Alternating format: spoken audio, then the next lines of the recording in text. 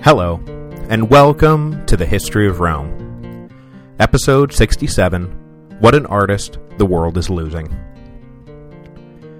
Nero had dodged a bullet in 65 AD when the far-reaching Pisonian conspiracy was exposed before it had a chance to act. Thus far, Nero had been living his life with a sort of flippant disregard for the aristocracy, obsessed about his standing with the masses, sure, but not really giving a hoot what a bunch of crusty old senators thought about him. But after the plot was discovered, Nero was exposed to a reality that he had never really considered before. Not only were powerful men unhappy with him, but they were willing to go to extreme lengths to express their unhappiness. And not only were they willing to go to extreme lengths to express their unhappiness, but, except for one lucky break, they had almost gone to them. Nero suddenly realized that his reign and his life existed in a far more precarious place than he had previously thought. Now this is the point where a more introspective man, aided by wise counsel, might examine the roots of the aristocracy's displeasure and wonder what he, Nero, might be able to do to mute their anger. Were there things he did that were unnecessarily inflammatory? And that, if he knocked off the more extreme stuff, maybe he could avoid perpetually dealing with plots against his life? But Nero was not an introspective man, and his counsel was not wise. So, rather than repent his extravagances and grow up a little, he decided to dig in his heels. And if anyone didn't like it, well, there were always treason trials for the incorrigible. But as is so often the case, show trials and indiscriminate persecutions create far more enemies than they destroy, and in a few short years, Nero will reap the full blowback for his actions. 65 was not just a bad year for Nero because it was very nearly his last, but also because his wife Poppaea, mother of his daughter and pregnant with his second, died during the summer. There are conflicting reports about her death, with some surmising that Poppaea died naturally during childbirth, as often occurred in the ancient world. But of course, the more famous and salacious version offered by Suetonius and Tacitus is that, over the course of an argument, Nero became enraged and repeatedly kicked her in the stomach until she and the unborn child were dead. Whichever way it occurred, Nero became almost insane with grief, or remorse, depending on the version of the story you believe. And rather than cremating Poppaea, he had her stuffed and embalmed so that he could visit her in the imperial mausoleum. In the years after her death, Nero would delve even deeper into his singing, acting, and chariot racing career, culminating in 67 with his participation in the Olympic Games. Despite being thrown, and nearly dying, from a 10-horse chariot, and delivering amateurish singing and acting performances, Nero won the victory crowns for every competition he entered. It was still good to be the king. While Nero was off pretending to be some great entertainer, in the Far East, the Romans became embroiled in what would prove to be the first of several major revolts in the combustible province of Judaea. That the first of these is known simply as the Great Revolt is all you need to know about the impact the conflict will have on the history of the world. We won't be able to finish the whole thing today, as in between the beginning and the end of it, the whole Year of the Four Emperors things happen, but we can at least get it started along its way. Trouble had been brewing in Judea from the moment the Romans first showed up in the region. Pompey the Great had famously entered the Holy of Holies in the Temple of Jerusalem over the vehement protests of the high priest, which pretty much got the Romans and Jews off on the wrong foot. A short-lived revolt had broken out in the middle of Augustus's reign, and of course Caligula had nearly sparked a revolution when he insisted on having a statue of himself placed in the temple. But Judea remained relatively calm following the death of Caligula, as Claudius had done his best to walk the fine line between Roman administration and Jewish autonomy. But when Nero arrived on the scene, he was far less attentive to that line, and Jewish complaints about Roman rule began to grow, culminating finally in what is known as the Great Revolt, or the First Roman-Jewish War. The list of grievances ticked off by the Jews usually included a host of religious issues, but as much as conflicts between the monotheistic Jews and polytheistic Romans antagonized both parties, at the heart of the Great Revolt was something far more basic: tax policy.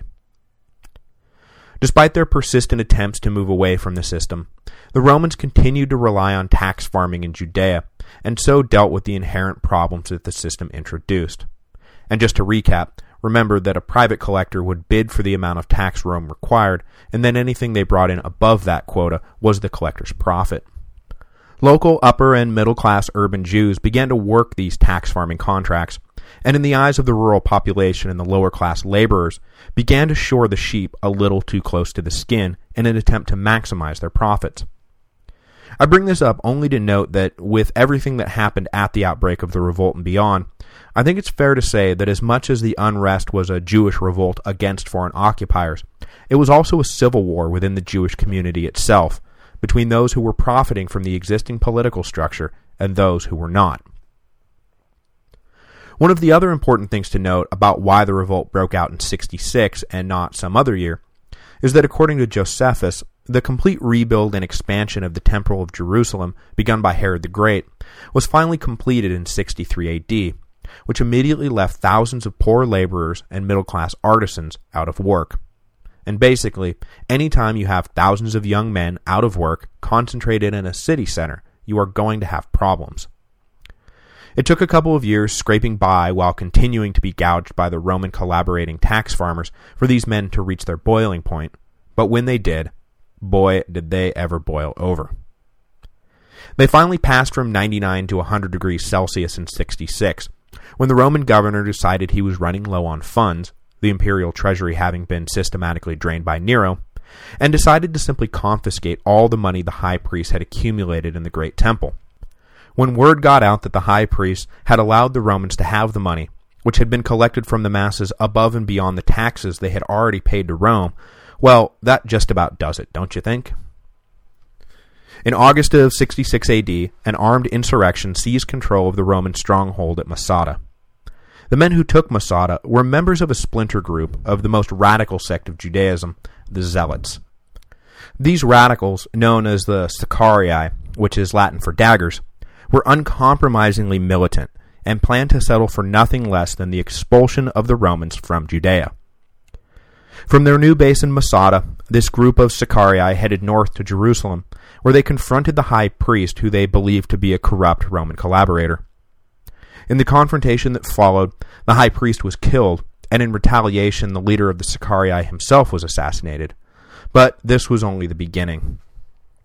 As August gave way to September, the small Roman garrison in Jerusalem was besieged, forced to surrender, and then hanged by an angry mob. With the Roman military presence wiped out, Jerusalem became an increasingly dangerous place for Greco-Romans of all types. Not only were citizens of Rome targeted, but also any Greek-speaking foreigner who had made the unfortunate decision to settle in the city. And once the foreigners had all been purged, the mobs turned on Jews identified as collaborators with the Roman regime. When word came north that the garrison in Jerusalem had all been murdered, the legate of Syria took a legion south into Judea to restore order.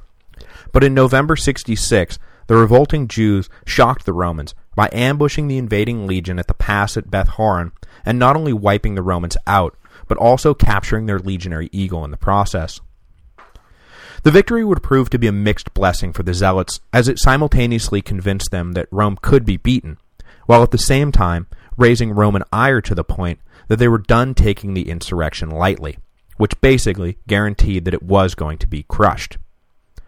Plans for a Roman response were escalated all the way to the imperial court, and in late 66, Nero appointed the general Vespasian to take command of the situation in the east and do what was necessary to reassert Rome's dominance in Judea. Titus Flavius Vespasianus was born in 17 AD in central Italy and entered public life for the first time in 36, when he was elected military tribune in Thrace at the age of 19. His father was of equestrian rank, and his mother was the sister of a senator, so Vespasian was fast-tracked up the cursus honorum, and by 40 he had already served a quaestorship, an aedileship, and a praetorship. He married in 38 AD and had two sons, Titus, born in 41, and Domitian, born 10 years later in 51. The father and two sons would each eventually sit on the imperial throne, and collectively their so-called Flavian dynasty would rule Rome from 69 to 96 AD, providing the critical bridge between an empire ruled by members of the Julio-Claudian family and an empire ruled by whichever man was strong enough, smart enough, and savvy enough to hold on to power. When Claudius ascended to the throne, Vespasian was able to swing a friendly relationship with Narcissus into an appointment as a legate in Germania, and then a leading role in the invasion of Britain a few years later. Tasked with subduing the southern coast of the island after the initial invasion, Vespasian was so successful that he was awarded the right to wear triumphal regalia in public. The triumphal march itself was now reserved exclusively for the emperor. In 51 AD, he capped his public career off with a brief consulship. Though he was still young, Vespasian had achieved everything an ambitious man in Rome could have ever hoped for, so when his consulship was up, he retired from public life. But in 63, he was coaxed out of retirement by Nero and appointed governor of the province of Africa. Reports conflict about whether his administration was loved or hated by the locals, but at the very least, it is agreed that Vespasian did not take the opportunity to extort a personal fortune for himself, as was usually the case with proconsular appointments, despite the constant regulatory reforms that were introduced every few years to discourage the practice. Vespasian instead focused on building a strong social network of clients and allies, and though we don't know if it was necessarily on his mind at the time, these allies will prove to be invaluable when he makes his move for the imperial throne just a few years later. When he was recalled from Africa, Vespasian joined Nero's imperial entourage as it toured Greece, and it was here that the thus far uniformly successful career of Vespasian hit a snag. Apparently, during one of Nero's numerous lyre performances, Vespasian had paid, quote, insufficient attention to the performance, read, he fell asleep, and immediately lost the emperor's favor, which made Vespasian a political non-entity. It speaks volumes then about the esteem that he was held in, that ultimately, when the crisis of Judaea broke out and things started to go poorly for the Romans, that Nero turned back to the man he had so recently declared persona non grata. In other words, Vespasian's grave crime of dozing off could not outweigh the fact that he was simply the best man for the job. In April of 67, Vespasian arrived in Ptolemais, a Judean port on the Mediterranean coast, with 2 legions, and was shortly thereafter joined by a legion led by his eldest son Titus. Coupled with the force led by the Roman client king Agrippa II and other auxiliary forces, the army led by Vespasian soon numbered some 60,000. The Roman general set about systematically subduing the northern half of the province, accepting the surrender of towns that were so inclined, and annihilating towns that refused. By early 68, he held the north, and from his base in the port city of Caesarea, began to sweep south along the coast. His task was made easier by the fact that the Jewish resistance was internally fractured. Not counting the leaders who wanted no part of the war with Rome to begin with, there were resistance leaders who counseled for opening talks with the Romans immediately, resistance leaders who counseled holding out, but only to a certain point, and resistance leaders, among the zealots especially, who thought that any talk of surrender was proof that you were in league with the Romans and probably ought to just be killed. All these leaders wound up fleeing to Jerusalem throughout the year, where they all holed up together behind the reasonably sturdy walls of the city where they planned to make their stand. Vespasian and his son Titus prepared to lay siege to the city from 3 sides, when an unexpected piece of news came that stopped Vespasian in his tracks. Couriers arrived from Rome with a note. Nero has committed suicide, and Galba has been declared Caesar. Interesting. Wrapped up as he was in the far east of the empire, Vespasian could not have hoped to keep up with the daily politicking in the west, and when, in a matter of few months, Nero went from undisputed ruler of the greatest empire on earth to quivering child, Vespasian was shocked, but probably not surprised, if that makes sense. The Great Revolt in Judea will continue for another few years, but as the next important event in the struggle, the sack of Jerusalem, does not occur for another 18 whole months, I'm going to have to return to it after the yet-to-be-determined number of episodes I'll need to get through just the single year of 69 AD. So before we can keep going with the Great Revolt, we're going to have to backtrack a little and figure out what led to the shocking note that Nero had committed suicide. As I said, Nero's erratic behavior was getting really, really old. He was neglecting his official duties, spending all of his time at chariot races, and bankrupting the empire in the process. Not only that, he had initiated his own little reign of terror, and the senators and generals who made up the backbone of the imperial aristocracy all lived in fear of winding up on Nero's hit list. No less a figure than Corbulo, hero of the war in Armenia, had been ordered to commit suicide in 67 AD. It was only a matter of time, really, before Nero paid the price for his fear-inducing extravagances. In March of 68, a governor of one of the Gallic provinces, Gaius Julius Vindex, had finally had enough.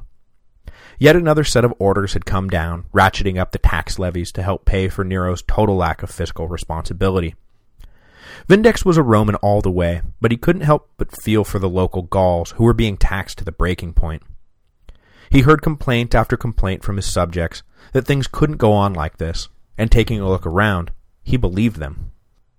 The empire hadn't grown as large as it had, or as strong as it had, by breaking the backs of those that supported it. Vindex decided that Nero and the health of the empire were two ideas that were now mutually exclusive. But surprisingly, when Vindex declared in March that he was no longer taking orders from the emperor, he also declared that he himself was not looking to become the emperor. Instead, he announced that should Servius Sulpicius Galba, the wise and capable governor of Spain, rise to the occasion, that Vindex would back him. But Galba was non-committal, and Vindex was left hanging in Gaul by himself. Nero ordered the governor of Upper Germany, Lucius Virginius Rufus, to crush Vindex, and in short order, the stronger and more capable Virginius did just that, routing Vindex after a short and decisive battle. Vindex committed suicide to avoid capture, but his dream of dislodging Nero did not die with him. In the glow of victory, Virginius's troops did something unexpected. They declared their general imperator, and swore to follow him if he decided to turn on Nero. But Virginius refused to betray the emperor. In the end, despite having now allied himself with Nero, Virginius managed to escape the chaos of the Year of the Four Emperors and slip away unnoticed to live another 30 years in quiet anonymity. Good for him. Back in Rome, Nero watched all of this unfold with horror, and even though Galba had not joined in Vindex's revolt, it was clear that the old general was a rallying point for the emperor's enemies. So he declared Galba an enemy of the state and ordered him arrested. But this proved to be a fatal miscalculation. Galba had been wavering back and forth on whether or not to be the man so many seemed to want him to be. But when he got the notice that Nero had declared him an enemy of the state, well, that really helped make up his mind, didn't it? When the arrest warrant for Galba was announced, things quickly got out of hand for Nero. One of the Praetorian prefects, Gaius Nymphidius Sabinus, declared his intention to follow Galba as civil war broke out. With a large chunk of the guard following their leader, Nero suddenly realized that he was in a very tight spot. Afraid for his life, that happens when your bodyguards start hinting that they too would like to see you dead, Nero fled down the road to the port of Ostia, where he hoped to lead a fleet east and regroup. But the soldiers at the pier could tell which way the wind was blowing, and they refused to obey Nero's orders, taunting him with a line from the Aeneid, "Is it so dreadful a thing to die?" Really spooked now, Nero returned to Rome and tried to figure out how in the hell he was going to get out of this alive. He considered throwing himself at Galba's feet and begging for mercy. Then he considered throwing himself at the people's feet and begging them for mercy, but rejected both of those ideas as likely to lead to his swift execution. So he then considered fleeing east and asking the Parthian king for asylum, but realized that that too was a ridiculous idea that would never work. He tried to sleep on it in the palace, but woke up around midnight and realized that the guard had all deserted their posts. Scared out of his wits, he searched the rooms of his friends, but found them all empty as well. Nero had been deserted. Recognizing that there was no version of this story that ended well, Nero called out for a slave or a gladiator or anyone to kill him, but no one answered, prompting Nero to exclaim, "Have I neither friend nor foe?" No one answered him, but I can answer. Nero may have had no friends, but he was certainly not wanting for foes. Finally, Nero was able to connect with a freedman who agreed to hide the frightened emperor in a villa 4 miles outside of Rome. Accompanied by a few slaves, a disguised Nero slipped out of the palace and made his way through the gates of the city undetected. Upon his arrival at the villa, he ordered the slaves to begin digging a grave, and allegedly kept repeating over and over again, "What an artist the world is losing." At some point, a courier arrived and delivered the news that Nero had been dreading. The Senate had met in an emergency session, declared him a public enemy, and announced that if found, Nero was to be beaten to death. He tried to kill himself to avoid capture, but kept losing his nerve. When the sound of approaching horses began to cut through the night, though, Nero was able to focus, and before the soldiers arrived to collect him, Nero stabbed himself in the throat. When the detachment arrived, they tried to stop the bleeding so Rome could extract the full measure of its vengeance, but Nero was too far gone. As they worked on the wound, he whispered, "Too late. This is fidelity." Nero died on June 9th, 68 AD at the age of 30. He had ruled Rome for 14 years. The death of Nero marked the end of the Julio-Claudian dynasty, and would usher in a brief period of chaotic uncertainty known as the Year of the Four Emperors, which we'll start to get into fully next week. The question on the tip of everyone's tongue was, now that there was no Julio-Claudians left, how would legitimacy be conferred upon future emperors? Augustus had been able to establish and maintain imperial authority initially through his own personal brand of ruthless charisma, and the fact that his reign just kept going and going and going, so that by the time he died, it seemed natural that his declared heir Tiberius ought to rule. From there, it had just been an unbroken line of inheritance all the way down to Nero.